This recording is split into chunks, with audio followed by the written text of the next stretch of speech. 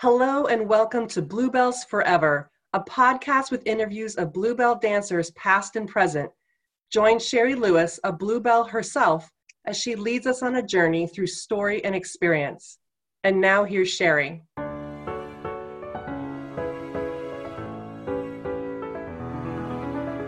So some of you have heard Anne Green on the podcast twice. I interviewed her in episode 3, and in episode 6, she flipped it and interviewed me. That was awesome. That was one of the best ones. That was fun. So this one, I'm going to interview Anne, interviewing Steve, her husband. Basically, I'm not going to do anything but just try to hold it together and tell us when we're done. So I would like to know, who is Steve, and how do you know him, Anne? Well, Stephen Green, he was a boy dancer who came to Jubilee in 1993. And let me tell you, he was hot stuff. He had come from ballet company. Everybody was a Twitter. This was even before Twitter. We were a Twitter. He showed up. He's so cute. He's such an amazing dancer. He had and still has feet like hooks. It was amazing. So it was just really fun to have him come into the show. It was just, we had this period of time where there were a lot of single straight guys at one time. And wow, when you have, the cast, we were 95 strong with a lot of women in there, probably 60 women. We had a really good time flirting with all the boys, I'm not going to lie. So yeah, Steve and I met. We were in Jubilee together for a year before we left Jubilee and kind of went in 2 different directions for our own careers. In fact, we're kind of doing this backwards, but when we left Jubilee, I went on to do a tour and Steve went to Los Angeles. We were apart for about a year. After that, we came back together and we stayed together that whole time. Actually, we actually decided once we parted Jubilee to make our relationship a thing, like really go for it, which was make it work. So then when we got back together after a year, we both auditioned for a ship show, a cruise ship. One of us got it and went around the world, and the other one went back home to Seattle and cried a lot because my boyfriend was on the 7 seas on a world cruise. And that was another 6 months that we were apart. So we were apart for about a year and a half. And then when we saw each other again after Steve got off the ship, I had to find my land legs again. Anne proposed to me. Oh, that's right. Yeah, that's right. That's right. So were you not dating in Jubilee? We were. Yeah. Okay. But there was a brief break. Yeah, it was called the Steve Green diet. It was what guys do. We actually try to think about things and we mess everything up instead of following our gut. Yeah. Or our heart. Yeah. Right. So he broke my heart for a little bit of time there in Jubilee, like really broke my heart. But yeah, we came back together and had a really fun time, and then we went our separate ways there for a little bit, and yeah, and we've been married. We got married in 1997, and we'll be celebrating 23 years married in next month, and 27 years together from 1994. So yeah, crazy. Look at that. I have a question though, back to when you get cute boys coming into the show. Yeah. I'm trying to remember this. Like backstage, like, oh, did you see, or did you like kind of just look at him from afar? How did you actually even like converse? Because it's not like a tiny little theater show. It's a huge show. You have to work hard to get on the same part of the theater with the person. That's a great question. Well, once you're used to, oh, hi, I'm Steve Green. So once you get used to the show, like, you've done the rehearsals and then you've actually done the show and then you've screwed things up that you thought you were going to screw up, and then like you just kind of get all the kinks out. Now you're kind of in cruise control. That's when the fun starts. So that's when okay, when Samson pulls the temple down, I've got 5 seconds before all the women run on stage or whatever it is. And so then you can like kind of go over and start talking and flirting or whatever. And, or hang out with your friends. So trust me, everybody who's in theater knows there's the show, and then there's the show within the show. And really, it's us entertaining ourselves. So. What's So that? Steve, is that in the Bible about Samson before he tears down the temple? He's got a bunch of women he's got to get to quickly. Well, this was in Las Vegas, so let's be very light with the Bible there. It is Sin City, of course. But no, that was a moment in Jubilee. And I just used that as an example. But there was in that show, there was plenty of time to hang out and talk and as with any sort of theatrical production, that becomes your world, that becomes your family, whether you like people or not. It's the people you don't like is that uncle you don't talk about, or it's a family, and that's actually one of the biggest things that I miss about not dancing is the family, is the connections.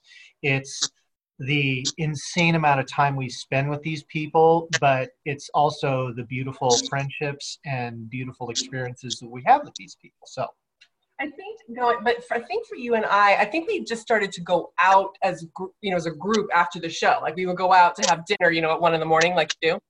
And I think we just started to kind of connect outside of the show. And then we were partners for a couple of the numbers, and we just, I don't know, the flirting just starts happening. I mean, I'm pretty sure that the majority of girls and boys were flirting with Steve when he first showed up, just to be like, let's see where this lands. Let's see where this guy lands. We don't know. Let's see.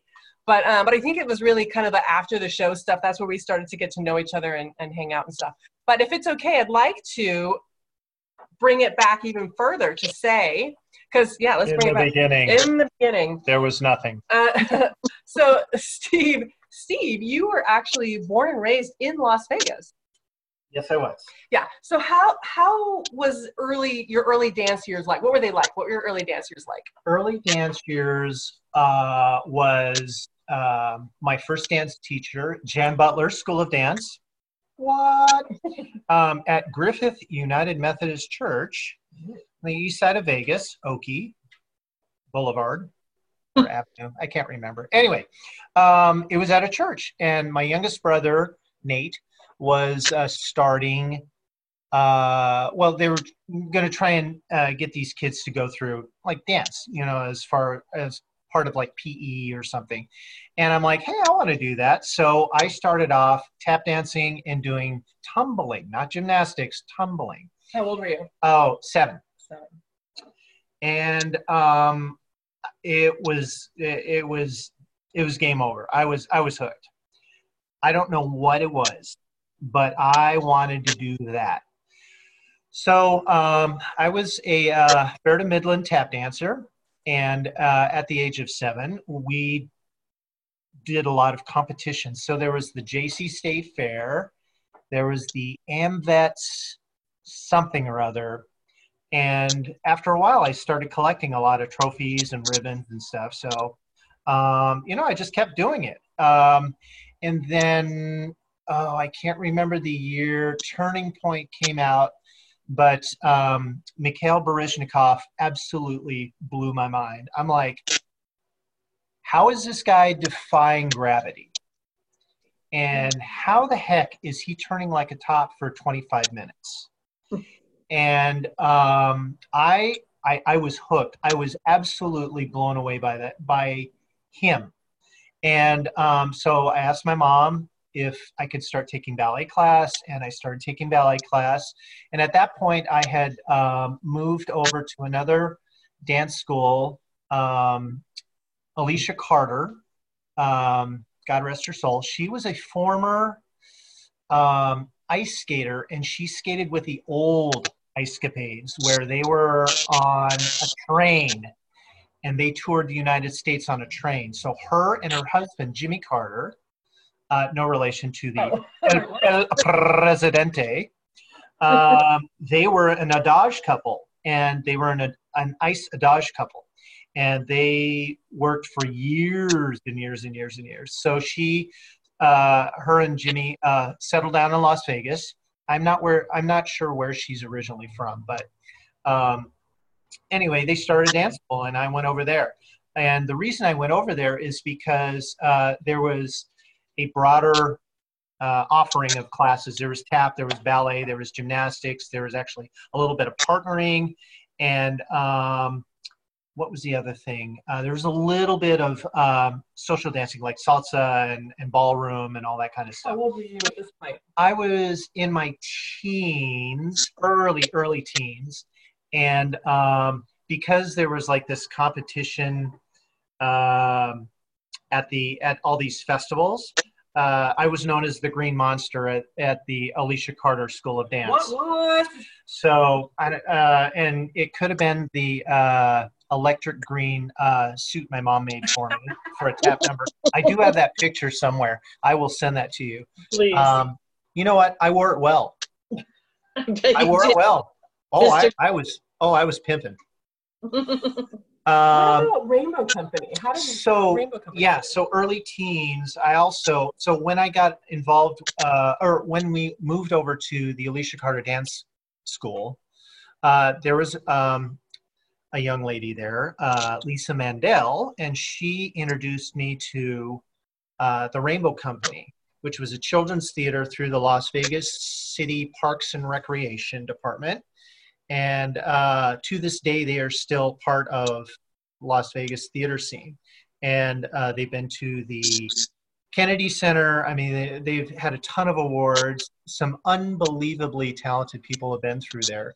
And what they did is they trained everybody on every aspect of the theater. So we worked the front office.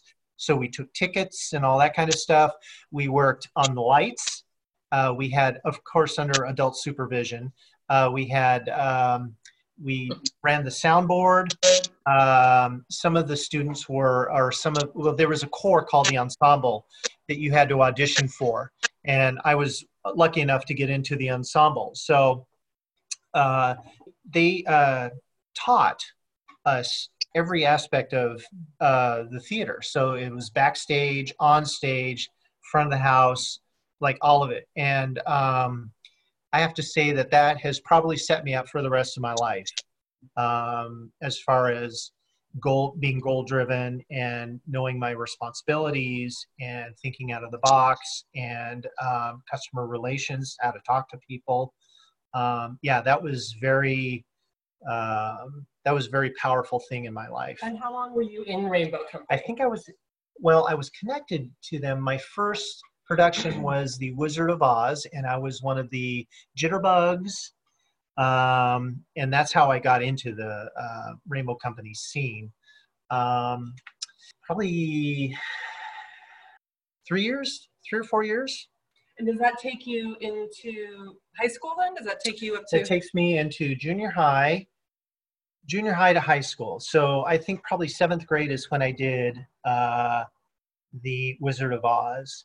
And then at 17, I auditioned for the National Academy of Arts in Champaign, Illinois. And that was a classical ballet company, or that was a classical ballet school. It was a dance and music school. Kind of like Fame? Ish.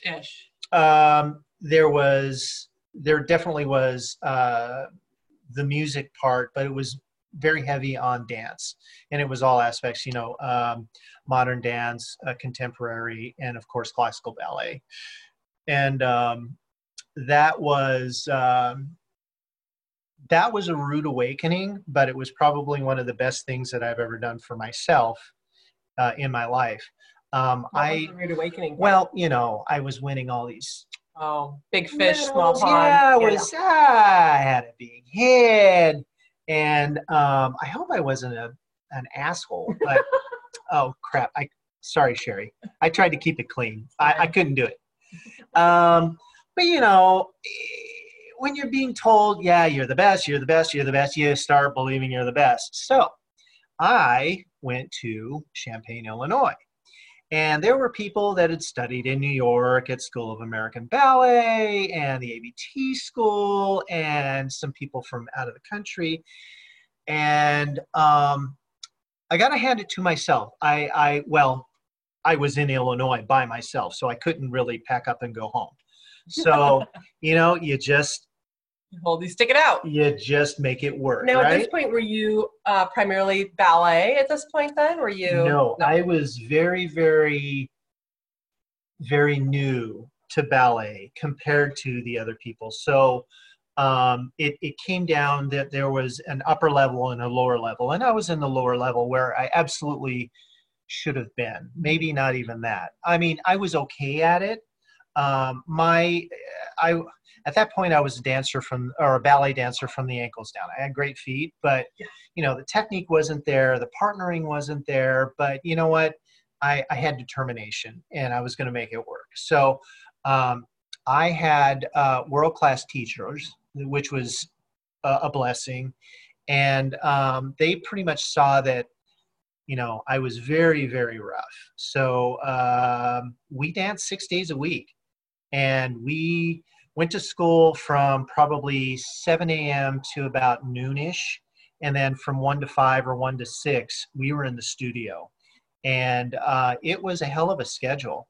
And I think that is what turned me around to where I was able to function and have a career in the professional ballet world. So how many years were you at the high school there then? I was only to be there 1 year, and probably 3/4 of the way through my first year, I got mononucleosis, Oh no. the kissing disease. Okay, like, I don't know, 10 guys and 35 girls, you figure it out.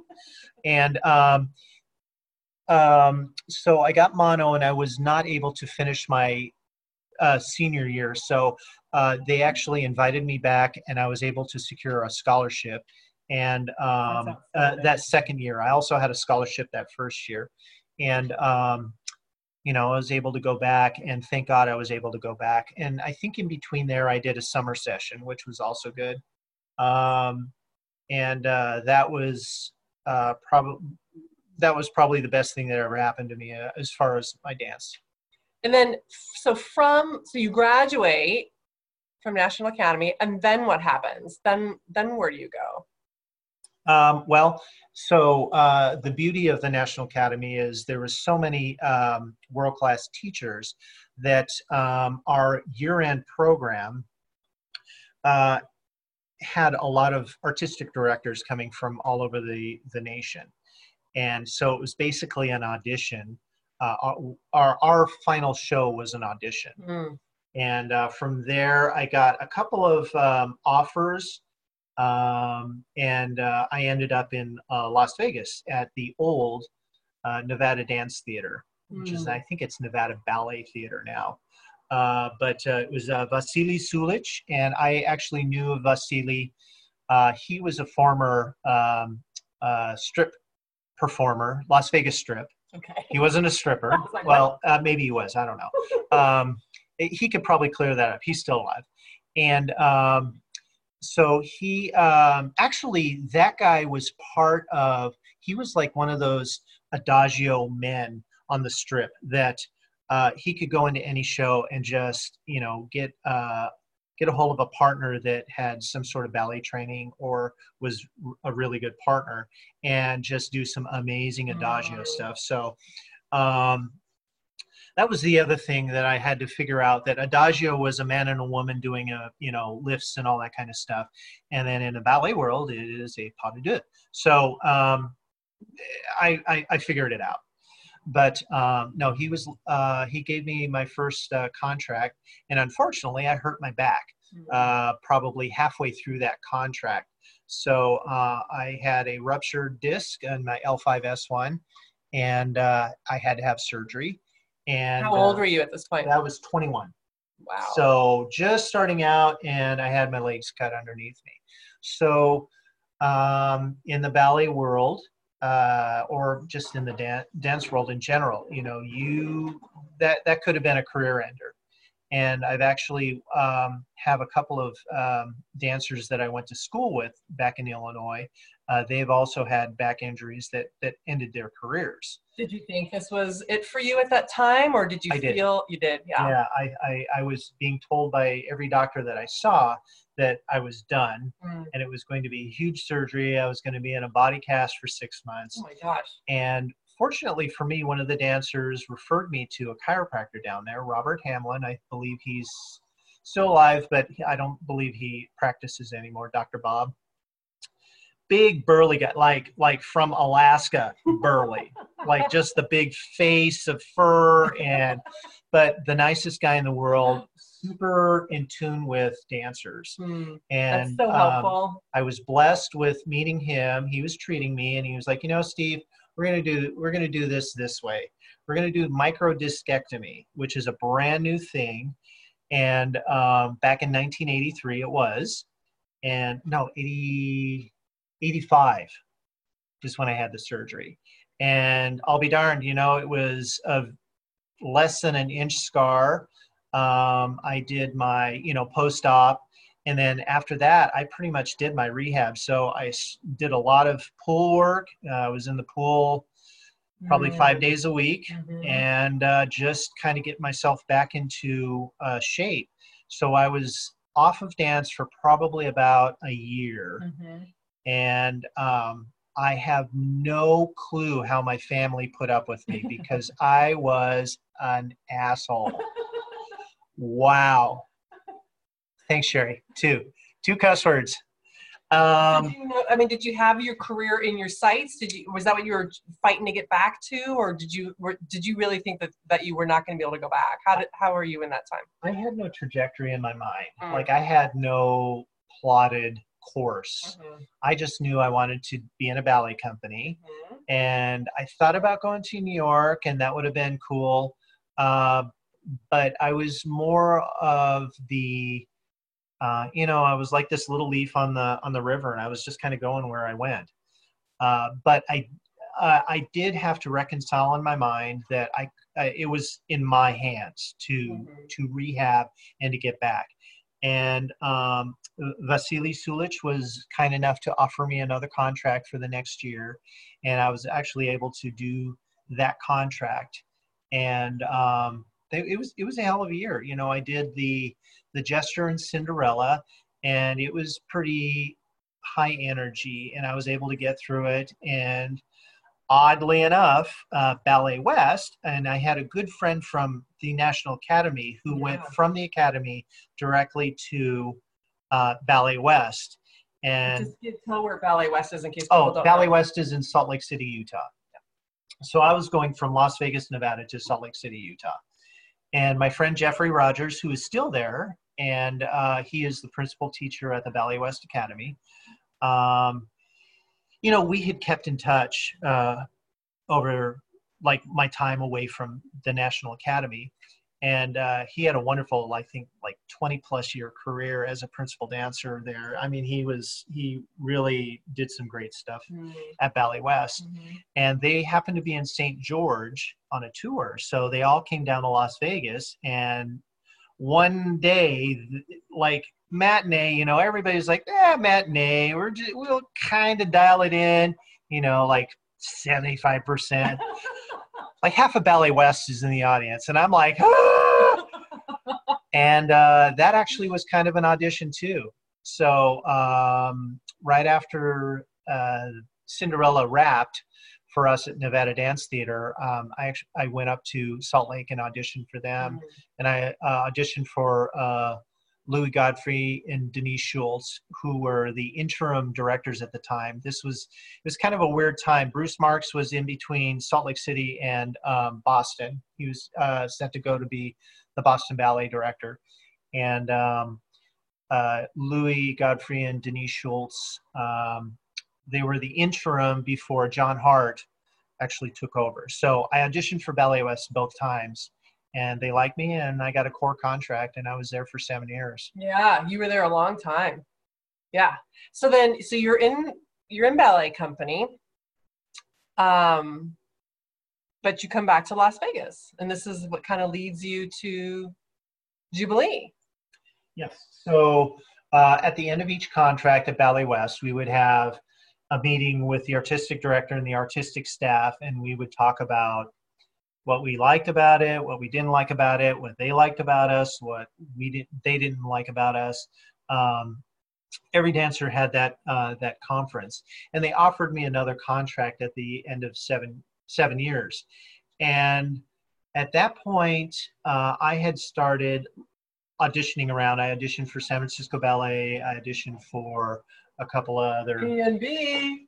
Oh yeah, PNB, right? That's Yeah, I right. came up to PNB, where I learned I was not a Balanchine dancer, but I fell in love with Seattle. It was everything that I thought I would eat, that I imagined as a kid where I wanted to live. Like it was close to the water, and I born and raised in Las Vegas in the dirt, and for some reason I was fascinated by the ocean. And you know, as a kid, my mom and dad would take us to California. That was our big trip, and I could not get enough of the ocean and the lush green, you know, foliage, all that kind of stuff. So anyway, at the end of 7 years, they offered me a contract, and I politely declined. And my plan was to go back to Las Vegas for a little bit, get into one of the strip shows. Had no idea which one, and you know, kind of save my money and maybe go to Los Angeles. While I was in Salt Lake City, I met Robert Urich's wife. Oh my gosh, what is her name? I can't think of it right now. Oh, Kathy, no. She was one of the Von Trapp kids in Sound of Music. Heather Dennett. Heather Urich. Oh, Urich. Heather Urich. Yeah, that makes sense. But she was big in the Ballet West. I don't know if she was part of the board, but we just like started talking, and just the nicest lady. I never got to meet Robert, like sit down and talk with him. I saw him maybe once or something, but and he was huge, big dude. Oh, like tall, you mean? Yeah, he was just he looked like a linebacker. He was a big dude. Super cool. But anyway, Heather was like, oh my gosh, you know, if you're thinking about going to Los Angeles, let me help you. I was like, okay. So that was kind of my plan, but I knew that I was probably going to be in the core for the rest of my career at Ballet West. And, you know, like everybody, I wanted to do the principal roles, or at least, you know, being in the feature roles. And I got to do that as a core dancer and as a senior artist. I left as a senior artist. And I never really figured out if that was the artist that used a walker to get into the studio, or you're old. Yeah, I don't know. Yeah. But no, I was very blessed with the career I had there, and you know, it led me to where I'm at now. Yeah, you know, I kind of figured that it was time to move on, and I did. And so how did you arrange your audition at Jubilee? Or did you go to one of the open calls, or did you have a private? Like, how did you get your audition? So, to all you dancers out there, never burn a bridge. And for sure, that's great advice. Feel free to call on any friends from your past and Agreed. Go, hey, I'm looking for blah, blah, blah. So it turns out that Vince Gargani, we danced together at Nevada Dance Theater, and he left Nevada Dance Theater and became a showboy. So he'd done a few shows on the Las Vegas Strip, and I had, you know, I would see him every time I would come home to Las Vegas from Salt Lake. And so one day I was like, hey, Vince, you know, when do you guys audition? And he was like, oh my God, are you thinking about leaving Ballet West? And I was like, well, you know, I'm thinking about it, and it'd be kind of fun to come home and do a show, because I think deep down in my bones, I'm a show guy. Like, I love the musicals, I love tap, yeah. I love all that stuff. And don't get me wrong, I absolutely loved ballet. It was, you know, some of the roles I did in ballet were awesome. And you are a beautiful ballet dancer. I mean, he can't say that about himself, but I can. He's a beautiful ballet dancer. But let me tell you, when you slap on some tap shoes and you put this guy in a tuxedo with a top hat, you're like, oh, yeah, you kind of belong in that. That looks amazing. Yeah, carry on. Anyway, so you connected with Vince. So I connected with Vince, and I was able to get an audition. So was it private? I think so. Yeah, it's hard to remember. It's a long time ago. Because you know how it goes. You know, you just go to every audition and you just wait for something to stick to the wall, right? You know, you wait for the call back.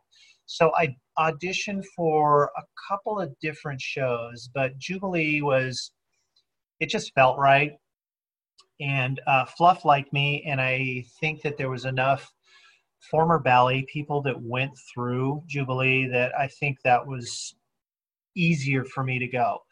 And so I ended up at Jubilee. And how was that? How was Jubilee after being in the ballet world for so long? So it's pretty night and day in some respects. So it's weird how the universe kind of deals your life out. So I chose to leave Ballet West, and I left in like April or May, and moved down to Las Vegas, broke up with a woman I'd been seeing for a while, just like kind of severed ties. My friend Jeff was still up there, and we're brothers. So, that connection was always there. But I pretty much just like picked up and moved on. So I moved back down to Las Vegas, and for some reason I had to go back to Salt Lake City. Well, when I went back to Salt Lake City, my mother passed away unexpectedly. And as a medical person now, I realized that for 3 days prior to me leaving, she was having the classic female symptoms of a heart attack. Nobody knew at that point. So I was in Salt Lake when I got the call from my brother Chris that my mom had died, and that pretty much shattered my world. Yeah, sure, I may cry at this point. Mm-hmm. But it only reinforced my decision to move back home.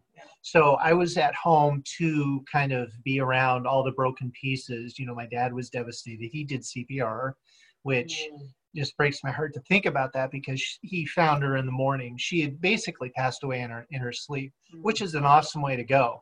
But anyway, so literally a month after my mom died, I started rehearsing for Jubilee.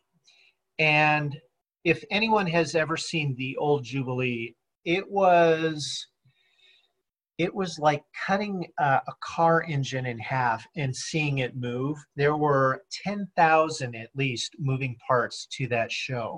Yeah. And as an audience member, you're blown away by the Titanic sinking, Samson destroying the temple. I mean, it was just one huge, enormous theatrical thing, after another. And there was at one point, if you were on the top of the passerelle, top of the stairs in the finale, if you fell, you would literally fall 3 stories, because you were 2 stories up on the stage, and then there was a story below where the elevators would have all these things, the Titanic sink and all this kind of stuff. So it was an enormous show. I actually cannot tell you much about how that all went, but I can tell you one of the most unique dancers I've ever met in my life, Tony Maxwell. Tony, you're in Europe. You better be listening to this. I'll be nice and I won't cuss. But this guy was like the salt of the earth. He was, there were guys in the olden days of Las Vegas. We call them forklifts. They could lift a girl. They could lift a boy. They could partner well. They were okay as a dancer. They could move, but they were basically forklifts. And Tony was a forklift. But he was probably one of the funniest people I've ever met in my life. And it wasn't like, Oh, he was totally PG, like 39 funny. But He was R-rated, borderline X. Let's be honest. Okay. but it was just what I needed to kind of Yeah. slap myself into reality, to kind of get my head out of the fog of death and loss. And it was multiple things, you know.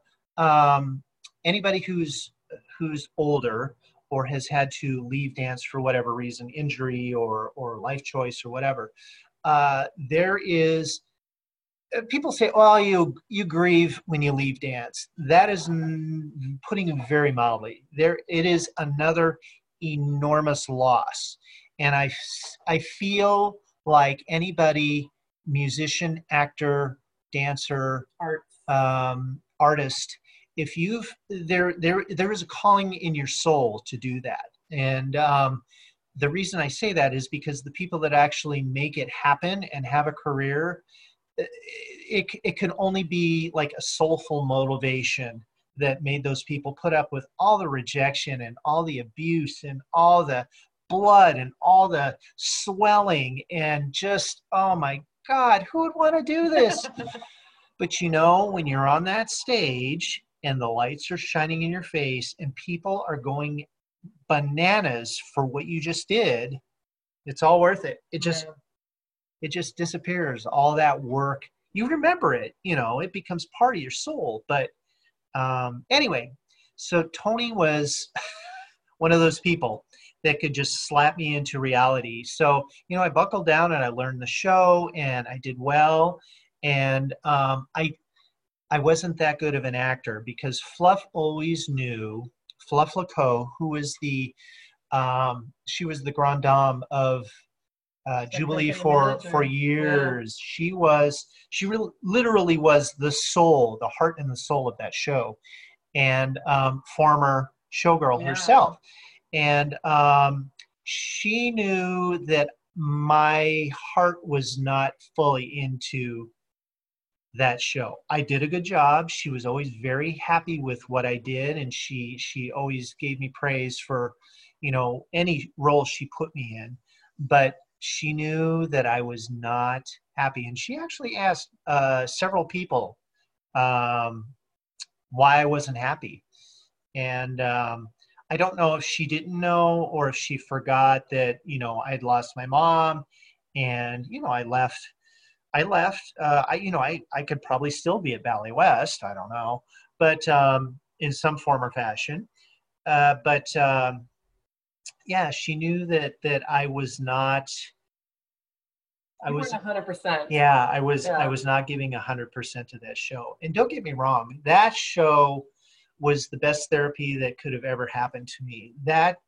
So at that time, I was in Jubilee. There was half gay men and half straight men in the dressing room, and let me tell you, it was a party every night. Like that, you boys. And it was my humble pleasure to be a part of that, because it will never be replicated ever in the universe. Maybe in an alternative universe, but it was just what I needed. It was the distraction, and it was the workout. You know, I did some incredibly physically hard stuff dance-wise. And for some reason, I said yes to everybody. So I did a lot of these little off shows. There was a bar there called the Gypsy, which was, you know, back in the day, it was a cornerstone to the show people. I think it was maybe the first or one of the first gay bars or alternative lifestyle bars. And great shows there, great little showcases. They were very connected to the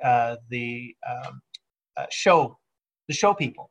So, you know, you do your 2 shows, and then at midnight you'd go over to Gypsy and do another show till, you know, 2 or 3 in the morning. It was just, it really was an awesome life. It was completely opposite of the normal work day, you know, as you know, we were just getting ready to do our show at 9 o'clock, and people are getting ready to go to bed, you know. But it was probably one of the best things I ever did in my career. It was, you know, just this whole other family and world. And I did a lot of really great dancing there, a lot of modern, a lot of contemporary, a lot of very risque, but artistic pieces. And there were choreographers, you know. I mean, these showboys and showgirls would do these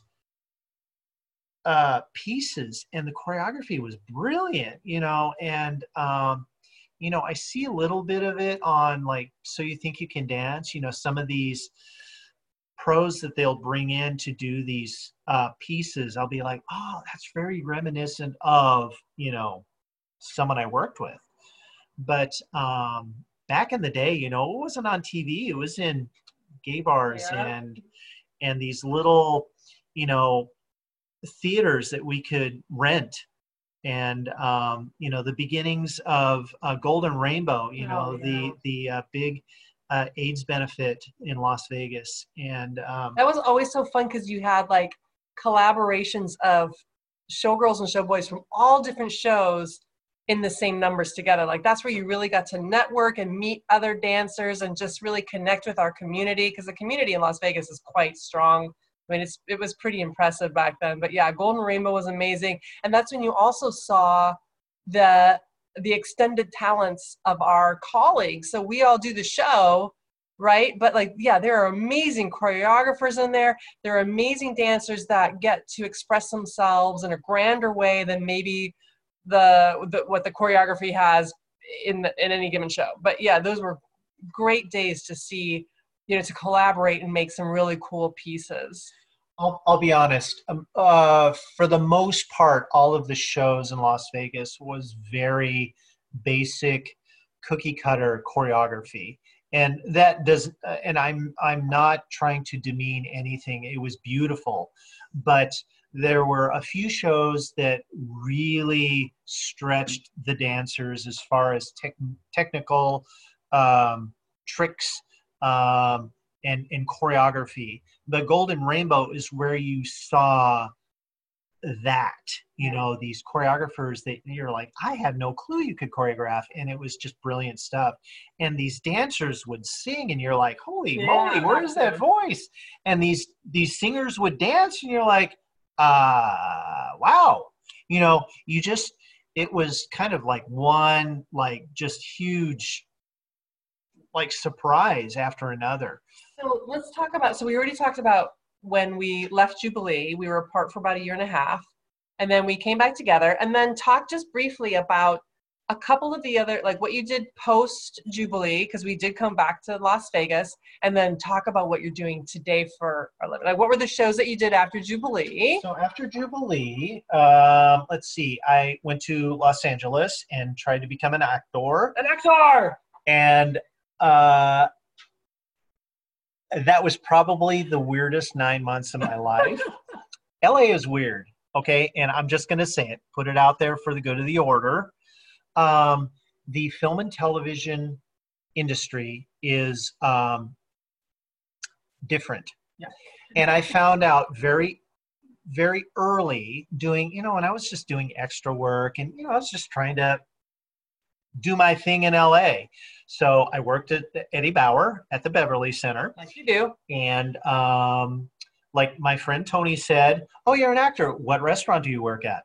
For you, it was retail. Oh, yeah, it was total retail. And met some really funny people there, too. I think the theme in my life is I have to have fun at work. So wait till you hear what I do now. Anyway, yeah, did a little bit of the acting, and I definitely found out that I like the theater better than I did film and television. And I think it was the instant gratification, or the energy exchange is what I like to say, because in the theater, you know when you're dying and you know when you're killing. And film and TV, it's just so disjointed. Okay, today we're going to film the end. And I'm like, What happened to everything before that? And it's just the way they work. And it's cool. You know, there are people that are absolutely brilliant at that. I was not one of those people. So what I did is I started auditioning around, and I actually auditioned for an outdoor gig in southern Utah, like St. George. And it turns out, again, people, your past is coming at you. Daryl Yeager was one of the choreographers that came down and did a piece for Nevada Dance Theater. And we just hit it off. Total goofball, super awesome guy, really fun choreography, you know, just very athletic. I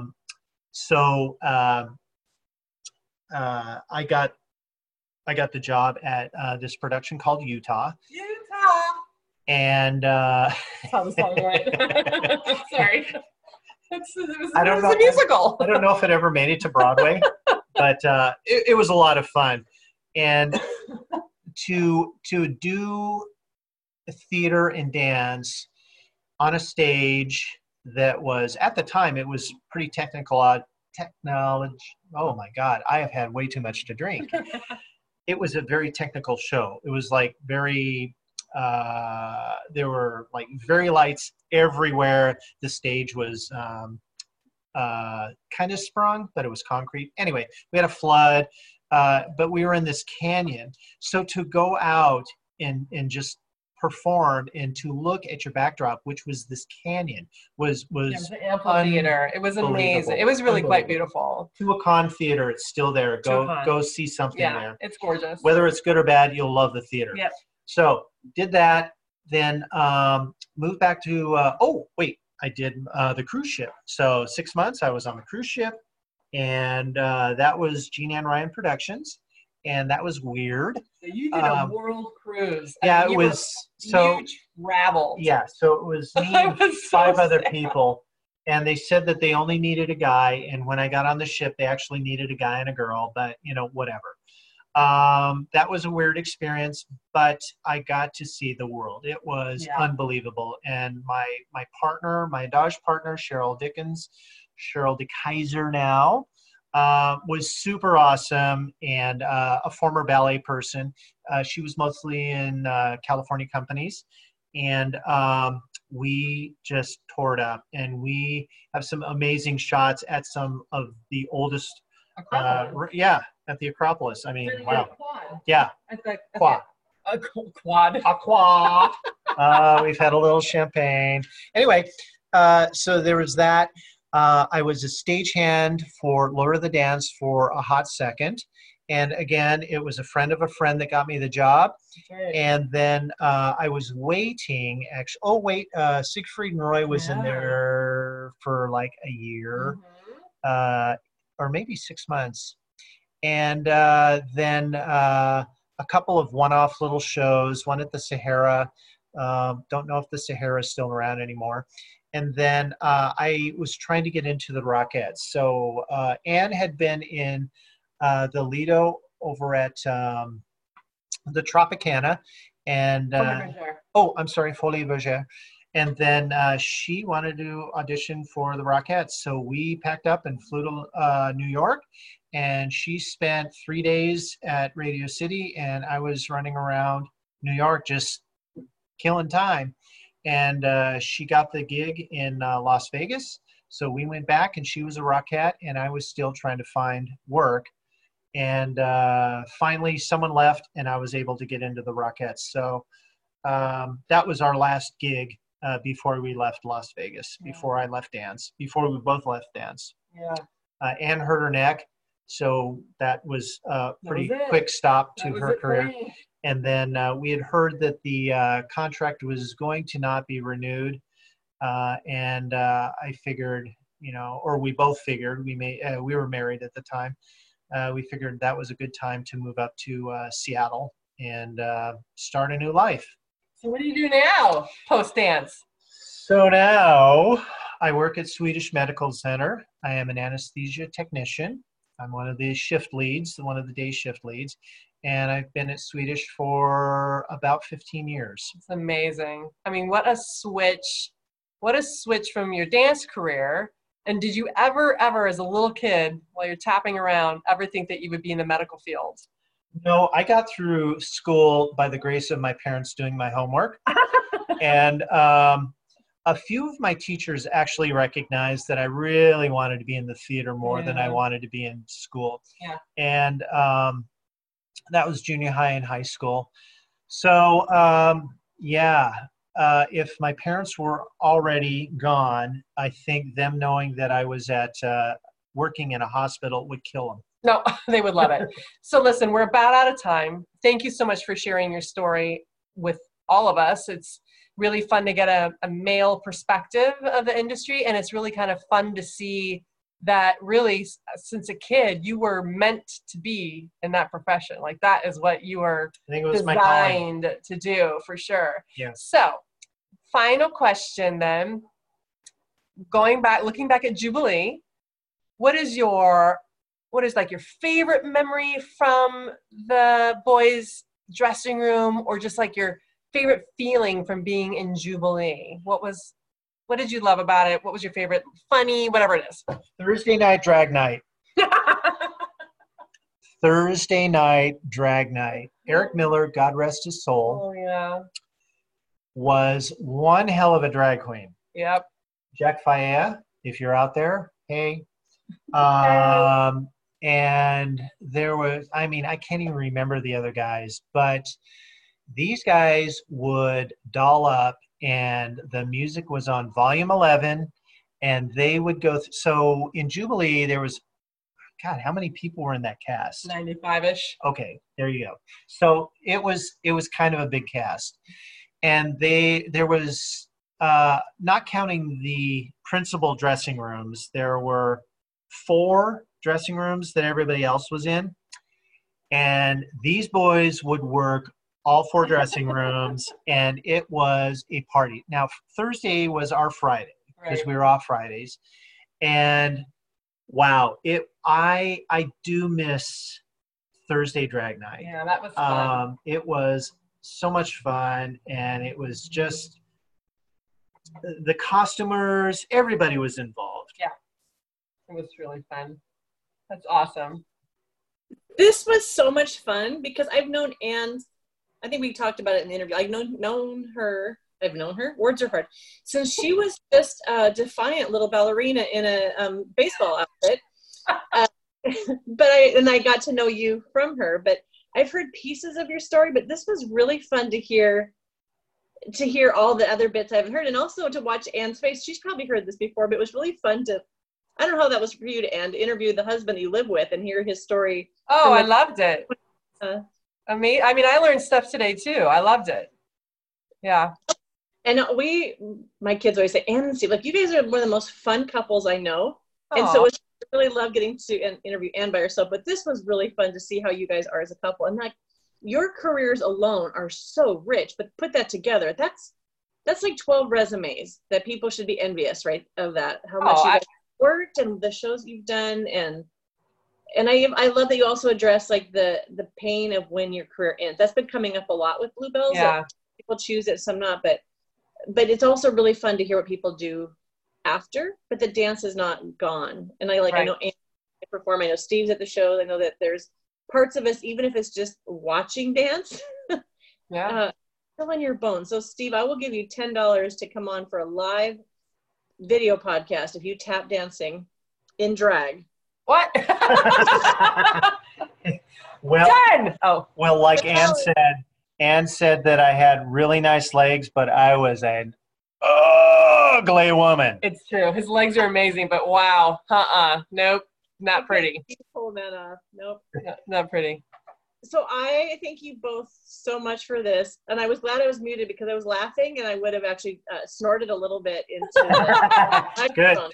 Well, thank you again. It's always an honor to be included in your podcast. So thank you so much for letting us share our stories. And, it's stories are so important, and this is what connects us. And I think that, as your podcasts are kind of showing around the world, there is a common thread for all of us who are in these shows. And so to be able to share our stories and have other people listen and maybe we jog a memory that has, you know, that somebody else has forgotten about. You know, that's just incredible, and it's a gift to be able to be a part of your podcast. So thank you so much for including us. And if I could just dovetail on that, this is the performing arts. So arts survive because one generation passes along to another generation.